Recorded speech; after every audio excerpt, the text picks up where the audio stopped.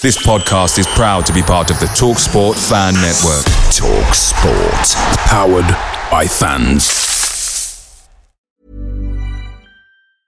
Ryan Reynolds here from Mint Mobile. With the price of just about everything going up during inflation, we thought we'd bring our prices down. So to help us, we brought in a reverse auctioneer, which is apparently a thing. Mint Mobile Unlimited Premium Wireless. How to get 30, 30, bit to get 30, bit to get 20, 20, 20, bit to get 20, 20, bit to get 15, 15, 15, 15, just $15 a month? Sold! Give it a try at mintmobile.com/switch. $45 up front for 3 months plus taxes and fees. Promo rate for new customers for limited time. Unlimited more than 40 gigabytes per month. Slows full terms at mintmobile.com. The TalkSport Fan Network is proudly supported by McDelivery, bringing you the food you love. McDelivery brings a top-tier lineup of food right to your door, including my favourite, the quarter pounder with cheese. No matter the result, you'll always be winning with McDelivery, so the only thing left to say is, are you in? Order now on the McDonald's app, and you can also get reward points delivered too, so that ordering today means some tasty rewards for tomorrow. Only via app at participating restaurants. 18 plus. Rewards registration required. Points only on menu items. Delivery fee and terms apply. See mcdonalds.com.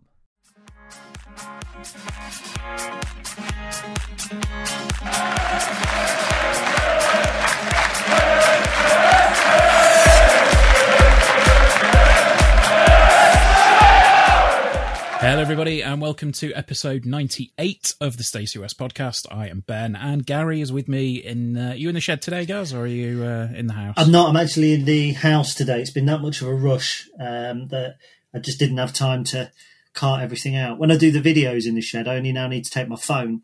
But to record this in the shed, I have to take a router and a laptop and a speaker and my earphones. And believe it or not, I take slippers as well.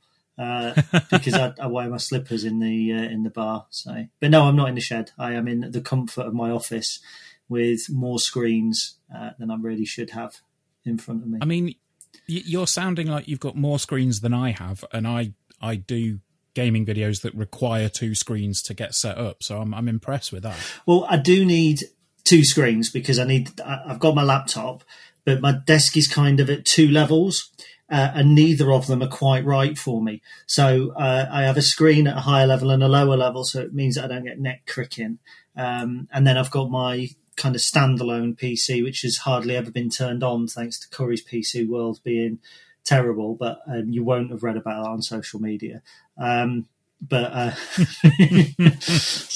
actually need a new hard drive put in that. Ben, I wasn't going to bring that up, guys. Actually, do you know what? A year ago or 2 years ago, you would have read about it on social media, but back then there wasn't this whole toing and froing between us, which is great. Well, I was fun. going to say, you know, it was quite refreshing to hear somebody, you know, having a go at you on social media the other night for your whinging on about a product that you purchased. It was Andy Pearson. Come on. I mean, that is a case of, you know, as big a case of pot and kettle as I've ever seen. Andy Pearson moans in his sleep. I'm telling you. He does, doesn't he? He could see a rainbow and moan that there wasn't 8 colours in it. I love Andy to pieces, but he does.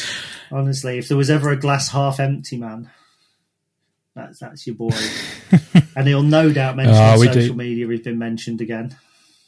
Yeah, you know, he's social media famous, but it's fair enough.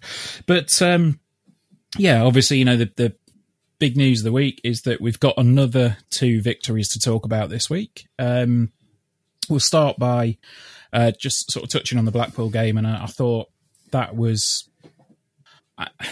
It was a game where I think we probably deserved the win overall. And I know you're going to come back with, of course, we deserve more. You deserve the win. We scored more goals or whatever it is you normally say. But I thought we were good for it. You know, I thought the first half was, you know, fairly even. Then I thought maybe, you know, Blackpool probably shaded it in the first half, and in the second half, I thought we dominated for the majority of it. They sort of got a bit of a sucker punch towards the end, but instead of, you know, going into the shells and retreating away from it, the boys showed what they could do. And, you know, Brennan Johnson went up the other end, got fouled for a second penalty. And then as soon as it went in the back of the net, you saw that immediacy, you know, George rushing into the back of the net, grabbing the ball, running it back to the centre circle, because I think at that point they knew that there was probably only going to be one outcome, wasn't there? Yeah, I mean, obviously there was a man sent off, so I think, you know, as soon as you're 11 men versus 10, you want to get the game underway, don't you? Yeah, I'm not going to come out with a smart aleck answer about, of course, the team that deserved to win is the team that the team that scored more goals, because, you know, it's not actually always the case. I did feel, to be fair, that the first half was probably Blackpool's, actually. I didn't think it was a particularly even game, as you said. I thought that Blackpool looked really quite potent, going down the wide areas. I thought that they asked more questions than we did, almost certainly. I think if you look, I think in the first half, I think it was 1-1, wasn't it? And Blackpool had 9 efforts. Now, there was only one on target, so there was shades of the Charlton in there, wasn't there? That, you know, there was quite a bit of play. There was, you know, little from us, really. You know, we had the odd foray forward, but I felt that Blackpool probably had the best of it. But we got our goal, and, you know, when we had 3 shots, 1 on target, I would assume the 1 on target was probably the penalty. XG, I know we all love to pick up, but on the balance of the first half, it should have been 1-1 as well, 0.99 to 1.05. Blackpool played a few more passes than we did, expected. But you know what? It was just a good game of football. I don't think that we were bad at all.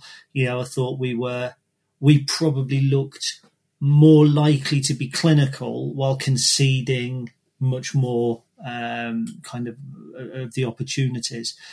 But then in the second half, I think we were excellent. You know, I think we fully deserved to go and win. We had more shots. We had more shots on target. We actually played more passes and more successful passes than Blackpool, and they were the home team. And I know that whole home away advantage technically doesn't stand, but, you know, you're still in familiar dressing rooms if you're the home team. You're still in familiar surroundings. But I was like you know, I'm watching the game thinking we deserve to win this. We're doing so well. And then, you know, we conceded a goal, which, you know, it's hard to be critical. I mean, it was a couple of balls dealt with into the area, and then we didn't deal with another. It stabbed home. Like you say, then it just showed character. And I think it showed character to come back from the first goal as well. You know, I remember having a chat with Helgi last year ahead of the game, and we were talking about we never come back from losing positions. You know, if we went 1-0 down, that was it. And I think that one of the first times we did it was Burton. I think there might have been a couple more in the second half of the season. But, you know, generally, if we went behind, we lost the game. And so to go behind twice and come back from behind twice and then win the game, you know, we saw that kind of character against Burton last year. And it's carried forward now against a Blackpool side that I still say will be top 10. I really do. Yeah, I mean, it's well, like you say, it's showing the character. And it was, well, I don't think there's anybody that will say anything otherwise, but when Monsma scored on Saturday, I was off my sofa, and I think I probably, you know, would have woken up half the neighbourhood if they were asleep, because it was just one of those moments, wasn't it? You know, you can imagine if the away end was full, it would have been absolute pandemonium, or limbs, as the kids say. I don't know. No. Edit that bit out. I'm not having that, Ben. I'm not having that. This is not a podcast where we say stuff like that. You have just let yourself write down. Carry on. Consider yourself admonished. Fucking limbs. Sorry, Dad. But yeah, it was, you know, it would have been an incredible away day, but, you know, obviously the situation at the moment is getting to the point where it's unfortunate every week, and you know, the more it goes on, the more I think it's getting a bit harder to stomach, with particularly with some things that are happening at the moment. I think, well, I think I made my feelings stay on point on social media the other day where let's stay on point, Ben. Come on, let's stay on point. All right, fine. Cinemas showing football matches is wrong, but anyway, yes. So, you know, let's move on to Tuesday then. Well, first of all, we were going to talk about the stabilisers put back on. We were going to talk about the player ratings, weren't we, Ben? Yes. All right, yeah, we'll go on to the player ratings, Gary. I've thrown you, haven't I? You wanted to have a complaint about cinemas, and I know that cinemas are wankers, basically. But well, they are, aren't they? Do you know what? Go on, you were talking about it, so why not? A cinema wants to charge you £10 or whatever to go in and watch a film, and then when it doesn't get the big films, they go, "Oh, we're going to close all the doors." And Boris Johnson says, "Go and support them." Why? They've been ripping us off for years. You're quite right. Why are they showing football matches? They shouldn't be. They should be showing films, and they should be charging people reasonable prices to do it. Yeah, I mean, I had a way back when, which led me to an unfortunate situation with a job where I didn't get paid for 6 months. I was kind of part of a campaign to get Odeon Lincoln to reduce the prices because I think it was about 15 quid at some point, which was fucking ridiculous. But like ultimately, the fact that they can, the government at the minute are saying, "Yep, go to the cinema," and the cinemas are saying, "Yeah, you can watch football in the cinema." It's like, can we not watch football in an open-air stadium rather than a closed box with recirculated air? Ridiculous. Well, it's the same as right, let's talk about the player ratings. Yeah, so who would you have picked as your man of the match for Blackpool? Well, I think I'm going to give the same answer for both Blackpool and Mansfield on this one, but it probably would have been George Grant again. Okay, that's interesting. So the top three in ascending order. Liam Bridcott. Bear in mind, these are, for those that haven't seen, there's a player rating widget on the Stacey West. So people who go on can rate the players. And then each week we're taking the average score. I'm entering into a spreadsheet because I love that sort of shit. And then we're kind of rating the top three players. So you got Liam Bridcott on 7.8 in third. Lewis Monsma on 8 in second, and the Stacey West Readers man of the match was actually Brennan Johnson on 8.1. Okay. So Grant was fourth. Fair. Absolutely fair. I think it was, he looked very, very dangerous. I think he's going to be a really, really good signing for us going forward. I just hope that we've got a slightly different situation now that Forest have got a new manager, but we'll see. I agree. In terms of wow, yeah, there you go. I agree with you. I think he's going to be a big player for us going forward, and I think he had an impressive debut. Ben and I agree on something. There's your headline. Okay, well, let's talk about Mansfield then. Okay, I'll start. I think there's a slight delay in the recording. I think there's about a second delay, and we've been talking over each other. So I deliberately paused to see who went next. Well, I mean, I listened to the game on Tuesday because we were in a position where we couldn't watch it because we had a load of stuff to get done. So listened to the game, and it sounded. I mean, it just sounded like we absolutely dominated from start to finish. Probably, well, maybe till about 75, 80 minutes when, we took a couple of players off and they started to maybe come back into the game a little bit. But at that point, the game's won. I think the game was won by the time that the third had gone in, I think. So it was, it wasn't anything to really worry about. But I have seen the goals back, and I think the thing that you picked up on while the game was going on social media was that the work that Remy Howarth put in for that first goal was tremendous, and it sounded like he had a great game overall. I mean, as I say, I've only seen the highlights. I mean, was there anything more to the performance than sort of what was shown in there? Or? Yeah, I mean, obviously, as you say, I watched the game. I mean, we didn't actually take anybody off until the 89th minute. So the balance of play did change probably for about 10 minutes, I think, after we scored. But I think it was more tired legs, and I don't think Michael wanted to risk anybody with a game already being won. He didn't want to risk bringing players on who might pick up strains for the Bristol Rovers game. You're quite right, though. I mean, we did dominate from more or less from start to finish, bar that spell. I mean, Mansfield weren't woeful, but they were poor. They left huge, big gaps in front of their back three. I think they were playing a 3-5-2 or something odd like that, but the three centre-backs sat really deep. And, when you've got players who are artists, and a lot of our players are, and our style really promotes what I would class as artistic football, you're going to get punished. And bear in mind, we're talking here, as you just mentioned, Remy Howarth, arguably, and I'm not being harsh to Remy, arguably a fringe player outside the starting 11 at the moment. Theo Archibald, excellent outside the starting 11 at the moment. Liam Scully, like literally banging, not Liam, Anthony Scully, literally banging on the window with his face pressed up against the glass, desperate to get into the first 11, but probably the head of the queue. And they're three players that I thought were excellent. Teo Eden had a really good game at left back. Harry, I thought playing out of position was superb.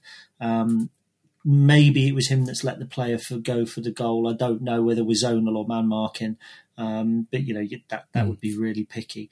I was really impressed actually with Theo Archibald, and I think I wanted to be impressed. So it might. Do you know what I mean? I like the idea of Theo Archibald. I like the idea of a winger that has pace, that beats people, that shoots from distance, that's unpredictable. So I want to like him, and that's maybe making me see what he does through slightly rose-tinted glasses. But I mean, obviously you've seen the highlights, you'll have seen the passes, which was, I think, Archibald through to Scully when Scully missed when he was one-on-one. Eden through to Scully when Scully scored. Was it... I can't think who hit the ball to Archibald when he scored. Scully. It was Scully smacked the ball to Archibald. And they're playing 30, 40, 50-yard passes, but it's not long ball football. It's not over the top, look for a big man to flick it on. It's like pressing the triangle on FIFA. It's a through ball, or it's a lofted through ball. This was the first time that I think we saw 70 or 80 minutes of Michael Appleton's Lincoln City in terms of when we have the ball, when we're going forward. I think a lot of our league games this season, we've seen how we work against other teams. And then we've seen, glimpses of what we can do as well. This was the first time where really we didn't have to nullify another team's threat. We could just go and do our thing. And considering that it was the so-called fringe players, it was superb. Yeah, I mean, from what was said after the game as well by Michael, that he's trying to get that that situation at the moment where you've got the ability to sort of almost just, if someone's out of form or if someone's got an injury, he can pick one of the other players and just go, right, you are in there, because that is what we do in training. That's what we do, across these the trophy games or whatever, where we can get the players to have a run out. And I think it was quite telling that's now, it's Rob used the phrase, Lincoln City DNA on the radio. And I think that's the good way to describe it, because, you've got that ability to just sort of, as I say, chop and change as and when you like. So, I thought it, as I say, sounded really good, sounded like a really good solid performance. And it sounded like possibly one of the biggest surprises of the night was Harry Anderson did a really good job at right back. Yeah, I'd say big surprise. Peterborough wanted him as a wing back when we first signed him, and he thinks of himself as an attacking midfielder. And I think, in League Two and in the National League, you can get away with having pace and aggression and calling yourself a winger. But I think when you're in League One, you need different facets to your game. And Harry's proven to a degree that that's what he has. So he had a good game. He was a 7/8, and I don't think there was any players that were less than that throughout the game. He just fit in. For me, I thought it was really encouraging the way TJ Ioma and Sean Rowan played at centre halves, because they had Jordan Bowery to contend with, who has been a handful at lower divisions for a while. Jamie Reid, who scored a lot of goals for Torquay, and another burly centre forward. Nicky Maynard came on, who oozes experience, and they never ever looked out of place. And I talk about Ioma every week, and I talk about him on all my live feeds, and I just, I genuinely think Timothy Ioma, or TJ, whatever he wants to be called, genuinely think that he could be in or around Spurs' first team in 3 or 4 years' time. I really do. I think at the minute he has all the components. He's strong, he reads the game well, he can play out from the back, he's got pace, he's decent in the air, and I've got really high hopes for Ioma. I can see why he's from everything that I've seen of him so far, he looks very composed. He looks very, you'd expect it from a player that's come from a Premier League club. So, Very exciting. But I think one thing that we've not talked about in there is the fact that somebody signed for us at, I think, 3:30 on Tuesday. Scored at 7:30. Not a bad start, is it? For Jamie Sewell. Yeah, I mean, I was just delighted to find out how to pronounce his name. Because in my live feed, I called him Jamie Soul and Jamie Sewley. So, but it's Jamie Sewell. Honestly, I thought if I call him two different names, one of them's going to be right. Yeah, I mean, it was a big night for him. He's obviously been a really promising striker. I say been, Borussia Dortmund were rumoured to be going for him, and then last year he went on loan to Barrow and came off the bench twice. He's a player I think that now needs senior minutes. What I would say is he didn't look out of place. I don't think he didn't stand out, but he didn't look out of place. I can see how Callum Morton is probably a year or two ahead of him in terms of his development. But Jamie's got a real good chance here now because he will get minutes. He's likely to get 10, 15 minutes at the end of a game. Well, I did think he looked good on the ball. He looked quite lively. He looked like he was keen to have efforts. I mean, there was an effort late on that Remy Howarth laid off for him that he scooped over or the keeper saved. I think he picked up the one that Anthony Scully missed and tried finding the stanchion with that as well. So, he probably had 3 efforts, including his goal as a bare minimum. And, again, this isn't, when I say things like this, I'm not intending as criticism. It's probably more than Tom Hopper managed in the game, let's say, against MK Dons. Again, that's probably a reflection of the way that we were playing and that we were having more possession, we were creating more chances. So, yeah. What's that in the background, Ben? You got a food mixer going on? Yeah, I mean, no, someone outside's decided that now is the perfect time to attack the road or attack the street with something. Oh, I tell you what, I'm pretty sure that I live in an episode of some really bad sitcom because it's, the amount of noise that's been going on today has just been absolutely ridiculous. And some people are trying to work, don't you know? It's crazy. But anyway, I mean, I think, do you think with Jamie Sewell coming in, obviously a lot of people are immediately going to go, well, he's the obvious replacement for Callum Morton because he's injured. But do you think that this was something that might have always been on the cards anyway? Or is this literally, just one of those that's, right, okay, well, Morton's injured now, so we need to get somebody in to replace him? Yeah, no, I think it's prompted by Callum Morton's injury. I think, Michael, he may have looked at something, but I don't think he would have loaned another player from West Brom. Because I think the intention would be that these lads need senior football. I actually think had we not loaned Jamie Sewell, you might have seen him go to Grimsby. They've picked up a West Brom striker on loan today, and I wonder if West Brom were looking at their strikers and were planning on keeping one of them, or if Jamie hadn't come to us and he'd already had one senior loan at Barrow, so they obviously want him to get senior football. He could well have maybe gone to the Mariners. I don't know. So, I think had Callum Morton stayed fit, I don't think that we would have looked at bringing in another lone striker. Certainly not from the same club. But okay. I don't know. I could be proven wrong on that. I mean, it is for the season, isn't it? No, it's short term. Jamie Sewell's only coming on a short-term loan, it said. It didn't specify how long, I would imagine until January.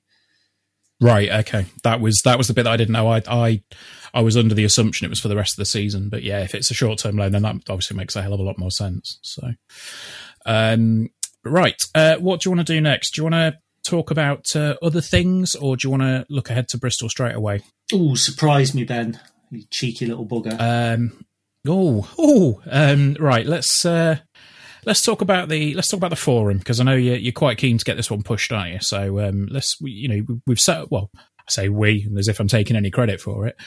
You've set up a forum on the Real EFL, which will hopefully bring in a few quid in terms of advertising revenue and all the rest of it, which will be going towards the club, won't it? Yeah, I mean, I was happy to leave this to the plug, but we're actually moving up the bill. This is nice. It's like we're at a festival and the forum's got on in the 3:00 in the afternoon slot, which is good, rather than the 10:00 in the morning when no one gives a crap slot. So yeah, I mean, look, it's kind of Lincoln City Vitals, or Vital Lincoln City rather, do great work. Fair play to them. Jules has put quite a bit of money into the club over the last decade. I was aware that there are some people that don't post on there for different reasons, which is nothing to do with me why they do or they don't. I know that I took comments off my site as well because people were commenting quite regularly after the DDoS attack. I had to kind of tighten things up a little bit. So I saw that perhaps there was a niche there.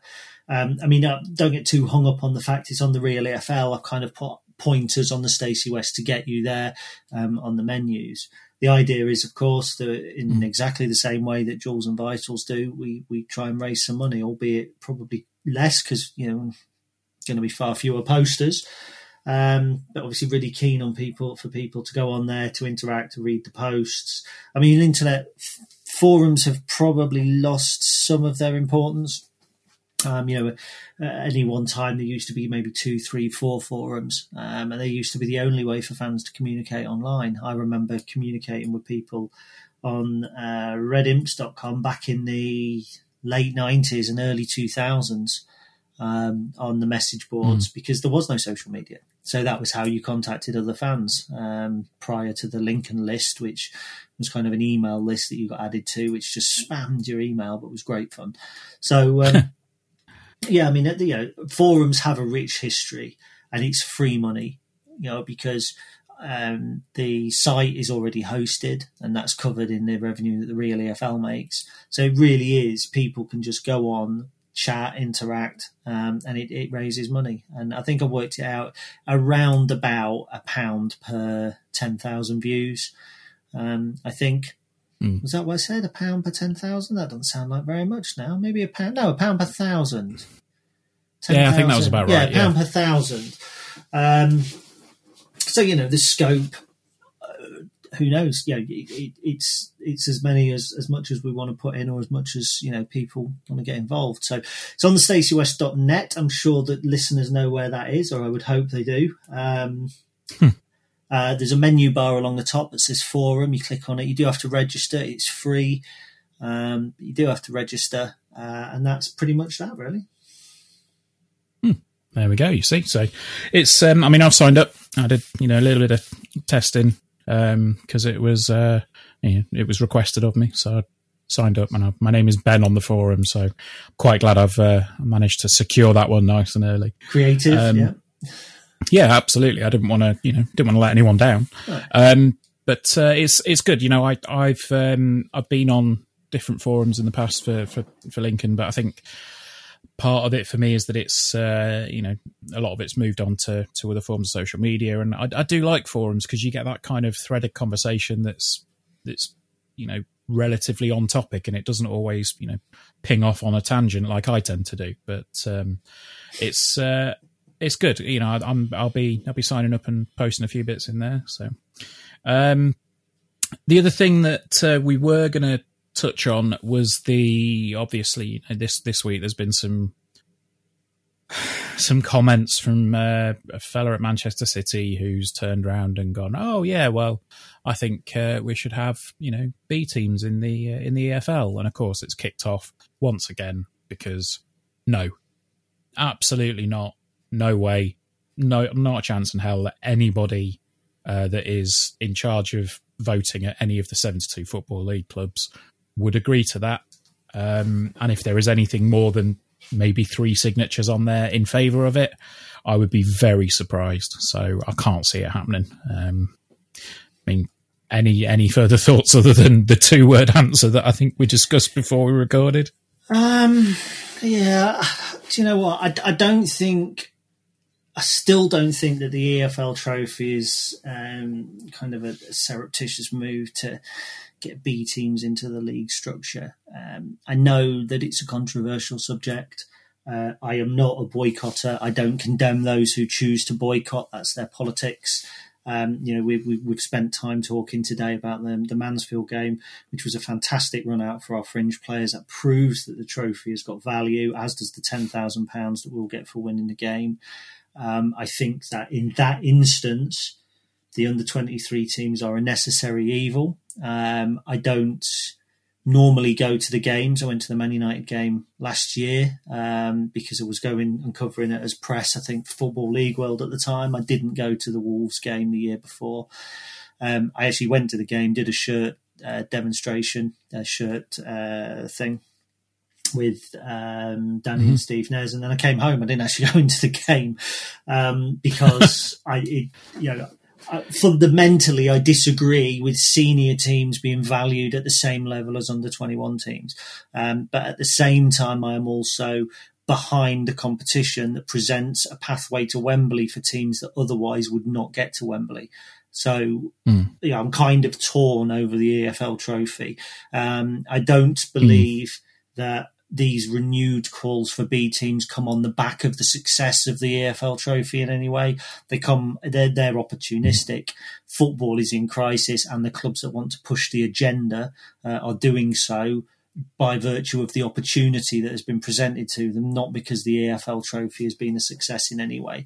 I mean, the guy that's saying it is obviously a Spanish fellow who's come over to Manchester City, where they have B teams in the league structure. It doesn't work potentially in Europe. I put a tweet out earlier saying it only works in inverted commas in Spain because the likes of Lionel Messi have come through Barcelona B, because managers have taken over Barcelona B. I can see how it can be interpreted as working. It doesn't particularly work in the Netherlands because they've got a crap domestic setup anyway. I mean, when you think Louis Monsma chose to move from the second division in Holland, or in the Netherlands rather, to us, it demonstrates their domestic setup isn't that great. In France, they don't have a particularly strong B team situation either. So, it's not for me. I don't see the benefits that they are arguing about are personal benefits to the likes of Manchester City. He's saying, German teams are signing the likes of Jadon Sancho from us and then selling them back at a massive profit. But he omits to say that they ripped off Jadon Sancho from another club in the UK. So... bollocks to him. Yeah. I mean, that's the perfect way to end that sort of little bit. It's just ridiculous. But we'll move on from teams that won't be in the league to one that is in the league. That's terrible. Bristol. We're playing Bristol this weekend. And you better add one. You better add a suffix to that, Ben. Playing Bristol Rovers this weekend. There's only one Bristol team in our league. Yes, playing Bristol Rovers this weekend. And it's one of those where, without meaning to sound arrogant, it's a game that we probably should be coming away with 3 points from. I mean, you look at their start to the season so far, it's not been great. They've not really... I don't think they've had, games that you could probably say were horrendously difficult. I mean, I don't know. I mean, I suppose they've... Sunderland, Ipswich and Doncaster. Yeah, I mean, that's fair. I don't know. I think that the fact that they've got, 4 points now, I think is... I mean, they managed to beat, 10-man Northampton, was it? And I think I put both of them down in our... in or near the relegation zone, I think, with our predictions. So, I mean, your thoughts on how you see Saturday maybe going? Yeah, it's dangerous when you say it's a game we should be winning. But part of me is inclined to agree, and partly of me is inclined to disagree. So I'm going to argue with myself on this rather than you, which is a first. And probably the first dangerous ascent into schizophrenia. Look, Bristol Rovers lost Graham Cloughlin last year. I think they were third when he moved to take over at Mansfield, and since then they plummeted, and their bad form has continued into this season. Ben Garner took over, not a particularly popular choice, may I say. I mean, I think if you look at from Christmas last year, they won 2 matches. And that was from sort of, 5, 10, 15, maybe 20. So they absolutely plummeted. Had that run happened probably 6 weeks earlier, they might even have been in League Two by now. That's how bad they were doing. They relied heavily on Johnson Clark-Harris. They were a one-team one-player team, as Tom Metcalf from Gascast was telling me last night. So at the moment, they're kind of stepping into a brave new era, quietly, slowly, on tiptoes, and probably walking a little bit funny as well. They haven't had the easiest of starts. I mean, they were pumped 3-0 in the EFL Trophy against Ipswich and then lost 2-0 at home to Ipswich in the league. But Ipswich are kind of up there in the playoffs at the moment. They drew with Sunderland at the Stadium of Light, which isn't a bad result, really. I think if you were to say to me, do you want to take Sunderland at the Stadium of Light, 1-1, you'd go, yeah. But in that game, they had 4 shots, 2 on target, and one of those was the penalty that they scored. Sunderland had 20 shots, 8 on target. So they were battered. It was a 1-1 game in which they were battered. Against Doncaster, they were pumped 4-1. Michael Appleton was saying he watched it and said it wasn't a 4-1 game. They had 8 shots, 1 on target, which went in, and Doncaster had 19 with 6 on target. So again, it was a fair result. Yes, it was 10-man Northampton at the weekend. In actual fact, it was probably Bristol Rovers' or the Gas's best performance of the season. Their XG was 3 when they only scored 2. They had 17 shots and 6 on target. Now, I'm expecting them, or certainly having chatted with Tom yesterday, he's expected them to go 3-4-3. They haven't been able to play 3-4-3 since they drew with Walsall in the Checkatrade Trophy. But apparently that's their preferred formation, but they've had injuries, they've had players out. Josh Hare is due back. They like to play 3 up top. Apparently they like to go quite attacking, which isn't really reflected in how many goals they've scored, with the greatest of respect to them. But, there's some players that are settling in. I actually pointed them out as having some good transfer business over the summer. And then I kind of, like you called them in the bottom 4. I think I called them as a dark horse to struggle. You look at their defence, they want to play 3 at the back. Max Emma is the captain there, who was at Gillingham. Josh Hare will probably play as one of the fullbacks. Jack Baldwin, who's captain Sunderland, and Peterborough, is likely to play. Zane Westbrook, who sounds more like a Radio 1 DJ than a footballer. He was a player I thought would do really well. I mean, he was regular for Coventry last year. Tom told me yesterday he hasn't settled well. Brandon Hanlon is a striker who I panned last year for Gillingham and who then turned in a decent game when we lost 1-0. So I don't want to go too heavy on that, but they were quite chuffed to have signed him from Gillingham, and I'm not really sure why, to be honest. I know that sounds awful, but 13 goals in 74 games in the league for Gillingham. It's a banana skin. That's what I'd say. It's one you're expected to win, and I think that's always the worry. I can actually see it being a draw because I don't think they'll come 3-4-3. Yeah. I think they'll come with in a 5-4-1 or something like that, as they did when they went to Sunderland, and I think that they'll try and shut up shop and force a draw. Yeah, I mean it's going to be an interesting game for sure. I think, like you say, banana skin is probably the most apt phrase, or the most apt description for it. I think it's just. I mean, it's since you've said it, it's one of those phrases that's stuck in my head now. Is that if if it's a team that you think we should be finishing above, then it's a team that we should really be beating. And it's I mean, I think we should be finishing above Bristol this season. Bristol Rovers this season. Sorry, I only said that because if a Bristol City fan listens and you call them Bristol, that's like calling Nottingham Forest Notts Forest. If you say Notts Forest to a Forest fan, he's likely to tear you one. Well, I would say, just a word on Bristol Rovers reserve goalkeeper. He's got to have the coolest name in football, Geordie van Stappershoff. That's ace. I love that, Van Stappershoff. He came out of the Dutch second division. Okay. The Dutch league, okay. I don't think he'll be doing Dennis Bergkamp style flick-ups at the back stick. Maybe because he's their reserve keeper. But I mean, if ever there was an obvious statement to make, I think that's probably it, isn't it? Yeah. Yeah. But anyway, right. So I don't think we've got too much more on the cards, have we? Apart from the fact that obviously Alex Palmer and Michael Appleton have both been nominated for Manager and Player of the Month, not respectively, but in their respective fields.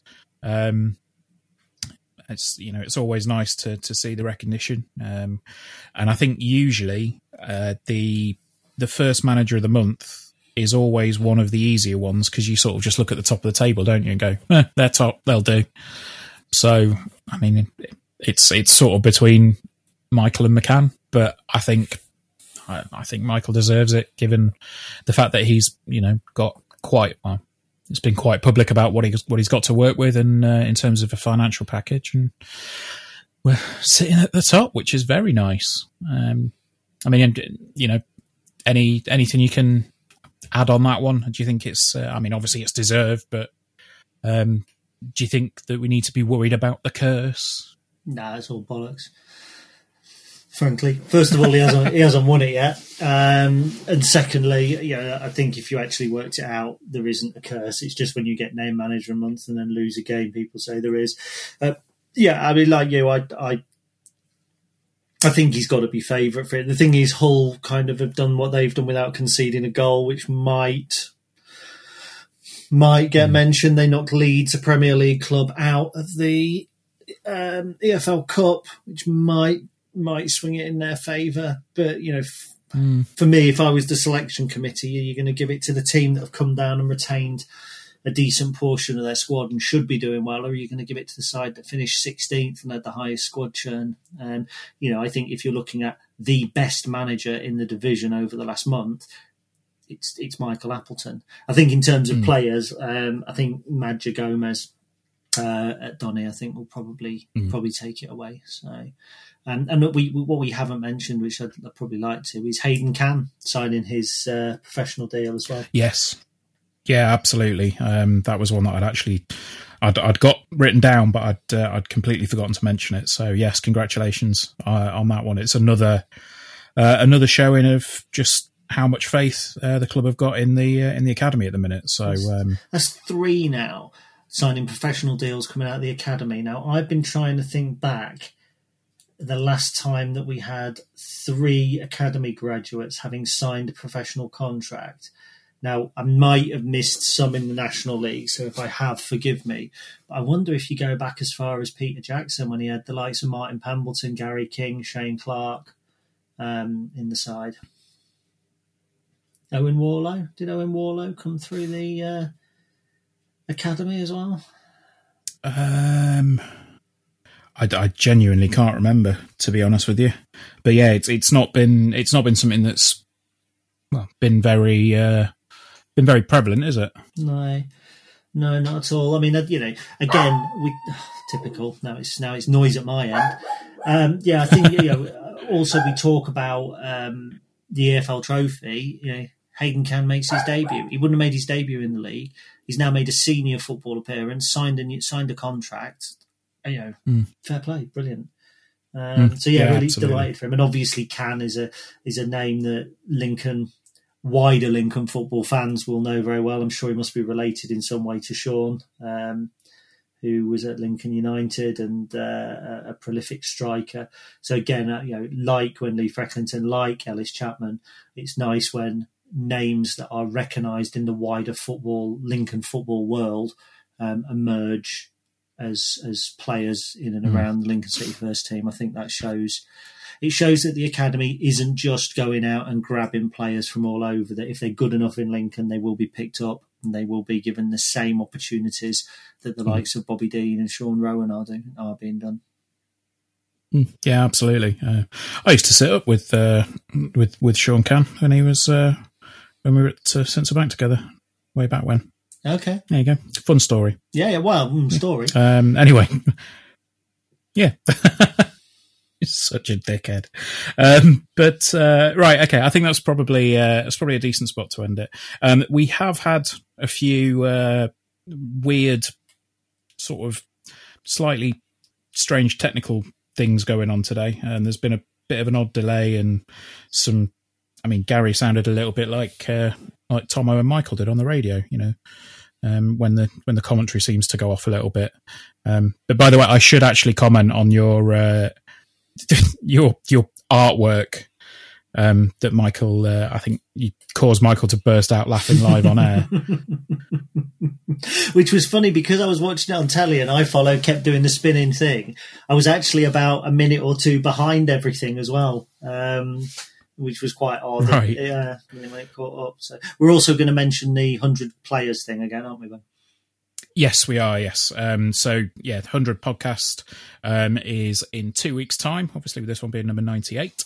And get your votes in on the stacywest.net for your top 5, or your favourite 5. Yes, the best 5 players you've seen play for Lincoln. The closing date is, I believe, the 12th, so you only have 4 more days to get it in, and that hopefully gives Ben and I, and when I say that, I've kind of dragged him in there, it gives Ben and I then time to do some prep work in terms of potentially getting players to speak, potentially lining fans up who can come on, that sort of thing. So 4 days. We already have, I don't know how many votes we already have. You'll hear the click of a mouse, which is something that I personally cringe at sometimes on a podcast. Now, let's just hope that I've got enough columns on my Excel sheet. Because I don't want to satire. I don't want to miss 12,000 votes, do I? So it's now gone too far. So I've had about 450. That's gold. That's gold, didn't you? Enjoyed that, didn't you? I knew you'd like that. Yeah, that's good. That was for you. That was for you, my friend. Let's have a look. It's not going to tell me, however, how many we've got. Yeah, probably. It doesn't really matter, does it? This isn't great radio. About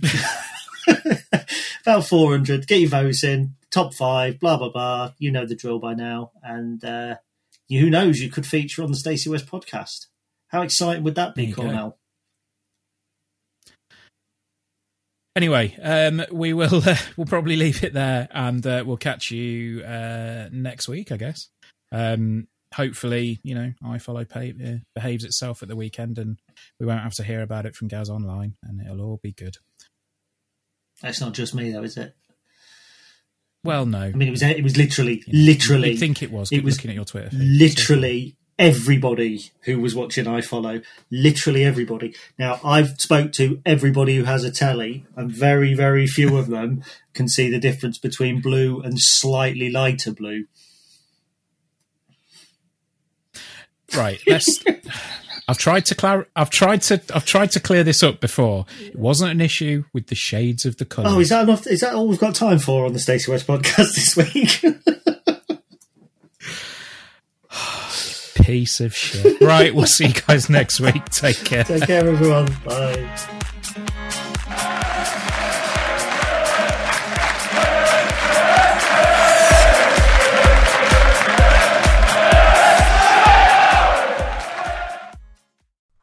The 90th minute, and all your mates around watching the Imps on iFollow. You've got your McNugget share boxes on the go. Your mates already got booked for double dipping, but then you steal the last nugget, snatching all 3 points. Perfect. Order McDelivery now on the McDonald's app. You in?